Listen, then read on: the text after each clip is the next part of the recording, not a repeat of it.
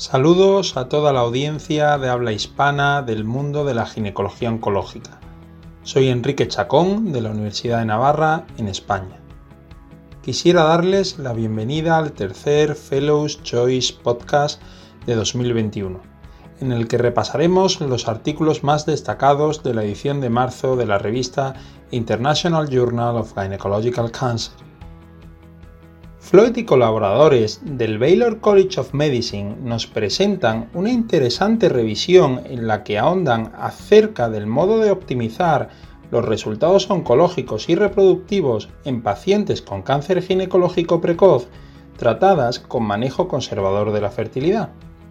En ella, los autores reflexionan sobre cómo el retraso de la edad de inicio de la maternidad en la sociedad actual está llevando a un aumento de la demanda de este tipo de tratamientos.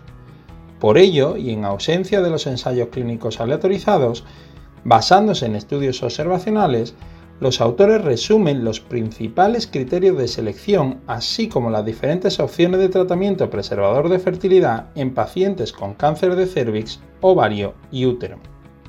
En general, en pacientes cuidadosamente seleccionadas, los resultados de supervivencia no parecen diferir significativamente entre los enfoques radicales y los que preservan la fertilidad. En cuanto a los resultados obstétricos, la mayoría de los estudios realizados hasta ahora consisten en pequeñas series de casos con un número limitado de pacientes. En ellos se apunta que la tasa de embarazo entre los supervivientes de cáncer ginecológico son generalmente inferiores a la población general. En este escenario, la reproducción asistida parece ser una opción atractiva. Sin embargo, se necesitan más estudios para establecer mejor las consecuencias que pueden derivarse de la realización de esta técnica en pacientes oncológicas. López Aldo, en representación de los Centros Internacionales de Ginecología Oncológica de América Latina, nos presenta un atractivo estudio multicéntrico evaluando el papel de la quimioterapia neoadyuvante en pacientes embarazadas con cáncer de cuello uterino. Este estudio multicéntrico retrospectivo tuvo como objetivo describir los resultados oncológicos y obstétricos en pacientes diagnosticadas con cáncer de cérvix durante el embarazo que tuvieron un parto exitoso tras la quimioterapia neoadyuvante. Para ello, reúnen una muestra de 33 pacientes con estadios que van desde la etapa 1B1 a 4A de la FIGO 2009 y que se sometieron a una mediana de 3 ciclos de quimioterapia neoadyuvante, principalmente carboplatino y paclitaxel, siendo la mediana de tamaño tumoral de 4 centímetros. En cuanto a los resultados oncológicos, se observó que tras la quimioterapia neoadyuvante, la enfermedad se mantuvo estable en el 36.4% de los casos, observando una respuesta parcial en el 27.3% de las pacientes y una respuesta completa en casi el 10% de las mismas, siendo solo un 3% las pacientes que presentaron una progresión. Por otro lado, la mediana de edad gestacional en el momento del parto fue de 35 semanas, con un rango que oscila entre las 34 y las 36 semanas, documentándose patología obstétrica en solo 7 pacientes. Finalmente, tras una mediana de seguimiento de 16.3 meses, con un rango que oscila entre 10.8 y 36.9 meses, 8 pacientes, un 26.7%, presentaron recurrencia de la enfermedad. De ellas, 4, casi un 15%, murieron debido a la enfermedad. Ante estos resultados, los autores concluyen que la quimioterapia neoadyuvante es una opción factible para aquellas pacientes embarazadas que han sido diagnosticadas de cáncer de cérvix. Sin embargo, las consecuencias a largo plazo en el recién nacido aún están por determinar. Burbano y sus colegas realizaron una revisión sistemática sobre los resultados oncológicos y de fertilidad en pacientes con cáncer de cérvix mayor de 2 centímetros sometidas a quimioterapia neoadyuvante y posterior cirugía preservadora de la fertilidad. Para ello se incluyó un total de 205 pacientes pertenecientes a 33 estudios distintos siendo la etapa 1B1 en la mayoría de las ocasiones el estadio más frecuente al diagnóstico, en concreto en el 92.2% de los casos. La traquelectomía radical vaginal fue la cirugía más empleada tras la quimioterapia neoadyuvante, realizándose en 62 pacientes, un 34.4% de los casos. Le sigue la traquelectomía radical abdominal en 49 pacientes, un 27.2%, la conización en 34 pacientes, un 18.9% y la traquelectomía simple en 26 casos, un 14.4%. Tras ello, la tasa de embarazo fue del 44.8%, obteniendo en el 82.1% de los casos un recién nacido. En cuanto a los resultados oncológicos, se describe una tasa de recurrencia global del 11.2%, con una tasa de mortalidad del 2.4%. Así, tras estos resultados oncológicos aparentemente aceptables, los autores concluyen que la quimioterapia neoadyuvante seguida de cirugía preservadora de fertilidad puede ser una estrategia prometedora que podría permitir la preservación de la fertilidad en pacientes con cáncer de cuello uterino con tumores de más de 2 centímetros. Walters y sus colegas llevaron a cabo un estudio para describir el manejo obstétrico y perinatal de las pacientes diagnosticadas con cáncer durante el embarazo y discutir acerca de las consecuencias fetales y neonatales del diagnóstico y tratamiento de esta entidad. En cuanto al manejo del cáncer durante el embarazo, con mayor frecuencia el cáncer de mama, de cérvix o melanoma, los autores nos advierten que debe ser multidisciplinar, ya que son múltiples los aspectos a tener en cuenta que pueden influir en el bienestar tanto materno como fetal. De este modo, nos recuerdan que debe minimizarse las pruebas complementarias que empleen radiación ionizante durante el embarazo, debido a la teratogenicidad que pueden producir. Sin embargo, la cirugía debe realizarse siempre que esté indicada, preferiblemente en el segundo trimestre para minimizar el riesgo de aborto espontáneo. En cuanto a la quimioterapia, debe evitarse en el primer trimestre del embarazo, para no interferir en la organogénesis. En este sentido, la medicación de apoyo como la metoclopramida o el ondansetron puede administrarse durante toda la gestación, desaconsejándose el uso de betametasona o dexametasona debido a que atraviesa la barrera placentaria. También, debido a las consecuencias graves o letales que puede tener para el feto la radiación pélvica, nunca debe realizarse intencionalmente durante el embarazo. Finalmente, en el parto en estas pacientes suele planificarse para minimizar el intervalo libre de tratamiento y no perjudicar el resultado materno. En él nos animan a examinar la placenta en profundidad para conocer mejor los efectos placentarios inducidos por el tratamiento oncológico.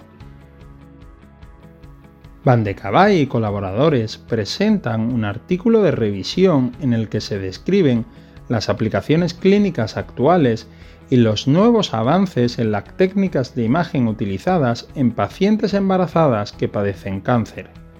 Los autores resumen la evidencia actual existente sobre la seguridad en las diversas modalidades de diagnóstico por imagen, describiendo estrategias para mitigar el riesgo fetal.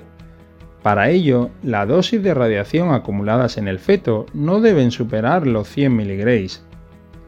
La evaluación diagnóstica de la madre debe ser equivalente a la de la paciente no embarazada, con una discusión multidisciplinar previa a la estadificación para determinar las pruebas de imagen empleadas destinadas a ayudar en la toma de decisiones sobre el tratamiento indicado. En este sentido, la resonancia magnética ponderada por difusión y el PET combinado con la resonancia magnética tiene una gran precisión para la evaluación tanto de la enfermedad primaria como de la afectación ganglionar y la afectación a distancia, destacando una buena concordancia entre los distintos examinadores con una exposición fetal reducida en comparación con el PET-TAC. Por último, los autores ofrecen consejos específicos sobre las estrategias de imagen en caso de sospecha de tumores malignos de mama, cuello uterino, ovario, tiroides y gastrointestinales, así como del linfoma y el melanoma. Baiocchi y sus colegas de Brasil nos presentan un estudio muy interesante y retrospectivo sobre la transposición uterina en pacientes con cáncer ginecológico. Para ello, se incluyeron 4 pacientes con cáncer de cuello uterino sometidas a traquelectomía radical y biopsia selectiva de ganglio centinela más menos linfadenectomía pélvica junto con radiación adyuvante, debido a que o bien reunían criterios de setlist o bien presentaron afectación ganglionar o bien se realizó quimiorradiación primaria, como fue en el caso de una paciente con cáncer de vagina. Todas las pacientes fueron sometidas a transposición uterina antes de la radioterapia. La mediana de tiempo de cirugía para la transposición uterina fue de 90 minutos, no produciéndose complicaciones tempranas. El tiempo medio desde la transposición uterina hasta el inicio de la radioterapia fue de 16 días. Tras la radioterapia, el útero junto con los ovarios y las trompas se recolocaron anastomosando el cuello uterino residual a la vagina. Tras una mediana de seguimiento de 25 meses, todas las pacientes estaban sin evidencia de enfermedad, teniendo todas ellas una menstruación normal tras el tratamiento. John Borg y sus colegas del Hospital Universitario Karolinska de Suecia nos presentan una revisión de los resultados obstétricos y de fertilidad en pacientes tratadas por enfermedad trofoblástica gestacional, bien de manera limitada o extensa. Debido a la alta tasa de curación de esta rara entidad, las pacientes suelen tener una alta probabilidad de recuperar su función menstrual tras el tratamiento, siendo el embarazo una opción factible para estas pacientes. En este sentido, los resultados obstétricos parecen ser similares a lo de la población general. Para ello, los autores evalúan los efectos del tratamiento bien con un solo agente quimioterápico o con varios de ellos, incluyendo la quimioterapia a alta dosis y la inmunoterapia, observando que la edad y la extensión de la terapia determinan si existe riesgo de pérdida de fertilidad. Por ello, para las mujeres refractarias al tratamiento estándar, la inmunoterapia está evolucionando como una opción atractiva y prometedora. Los datos sobre el tratamiento de preservación de la fertilidad en el tumor trofoblástico del lecho placentario y el tumor trofoblástico epitelioide son todavía escasos, debiéndose ofrecer esta opción con precaución. Por último, los autores concluyen que el registro detallado de la neoplasia trofoblástica gestacional de alto riesgo sigue siendo esencial para obtener más datos completos que permitan informar mejor a las pacientes en el futuro. Dan Keller y sus colegas de Suecia nos presentan una atractiva revisión sobre el trasplante uterino para la preservación de la fertilidad en pacientes con cáncer ginecológico. Para ello, nos recuerdan que la histerectomía es el tratamiento oncológico recomendado para las pacientes con cáncer de endometrio y cuello uterino en fase inicial, ocasionando esto una infertilidad irreversible por factor uterino. Esta revisión resume los datos de la investigación en animales, los criterios de selección de las receptoras, los conceptos de donante viva y fallecida, así como los resultados obstétricos y de fertilidad reportados tras el trasplante uterino. Hasta la fecha se han demostrado múltiples nacimientos con recién nacidos vivos tras trasplante uterino, bien de donante viva como fallecida, incluida una paciente con cáncer cervical previo. Los autores concluyen que el trasplante uterino debe seguir considerándose un procedimiento experimental. Para ello hay que tener en cuenta tanto el riesgo de recurrencia de la enfermedad como los efectos de la inmunosupresión. Sin embargo, resulta indudable subrayar que el trasplante uterino ofrece un potencial para la fertilidad futura en pacientes con cáncer ginecológico. Corrado y sus colegas presentan un artículo de revisión que evalúa el potencial reproductivo de las mujeres con mutaciones BRCA o síndrome de Lynch y resumen las estrategias de preservación de la fertilidad en este grupo de pacientes. Las mutaciones BRCA se han relacionado con una apoptosis acelerada de los ovocitos, una reducción del recuento de folículos primordiales y una menopausia prematura. Aunque los estudios epidemiológicos actuales no han demostrado una reducción de la fertilidad o de la paridad en las portadoras de esta mutación, los autores nos describen la mejor manera de evaluar la función ovárica en este grupo de pacientes, así como las principales estrategias existentes para la preservación de la fertilidad, incluyendo la criopreservación de ovocitos o embriones y la criopreservación ovárica para las mujeres en las que la estimulación ovárica esté contraindicada. Aunque no hay pruebas de que el síndrome de Lynch afecte directamente a la fertilidad, los autores destacan la escasez de evidencia en relación con el tratamiento conservador de la hiperplasia endometrial y el cáncer de endometrio en etapa precoz en las portadoras de síndrome de Lynch. Del mismo modo, subrayan la falta de acuerdo acerca del timing en el que realizar la cirugía de reducción de riesgo. Por último, los autores estudian las cuestiones éticas derivadas del almacenamiento de embriones en pacientes con riesgo de malignidad que consideran la preservación de la fertilidad. Francesca Moro y sus colegas del Policlinico Universitario Agostino Gemelli, en Italia, realizaron una revisión para resumir los principales hallazgos reportados tanto en la literatura como en las guías de práctica clínica sobre el papel de la imagen en la selección de pacientes para la preservación de la fertilidad. Según la localización de la enfermedad, se centraron en el cáncer de cuello uterino, el cáncer de endometrio y el cáncer de ovario. En general, la ecografía y la resonancia magnética desempeñan un papel fundamental en la selección de las pacientes que podrían beneficiarse de la preservación de la fertilidad en los cánceres de cuello uterino y de endometrio.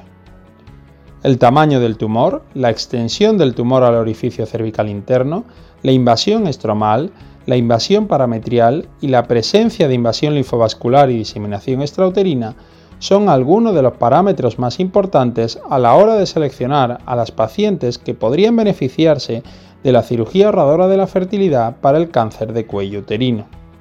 Según esta revisión, la ecografía proporciona imágenes detalladas del tumor cervical y de la distancia del tumor al orificio interno. Además, en el examen ecográfico se puede evaluar la invasión profunda del estroma del tumor, los parametrios y la enfermedad metastásica, ya sea afectación vesical como infiltración del recto. En el cáncer de endometrio, la ausencia de invasión miometrial y cervical es necesaria para considerar el tratamiento de preservación de la fertilidad, ofreciendo para ello la resonancia magnética un alto rendimiento. Finalmente, las lesiones ováricas se describen en la ecografía según la terminología IOTA, que nos informa del aspecto morfológico de la masa, así como del contenido de la misma, del aspecto de las paredes externas e internas, de la presencia o ausencia de componente sólido, así como de las proyecciones papilares, del tabique y de la vascularización. Y así concluye nuestro Fellows Choice Podcast de la edición de marzo.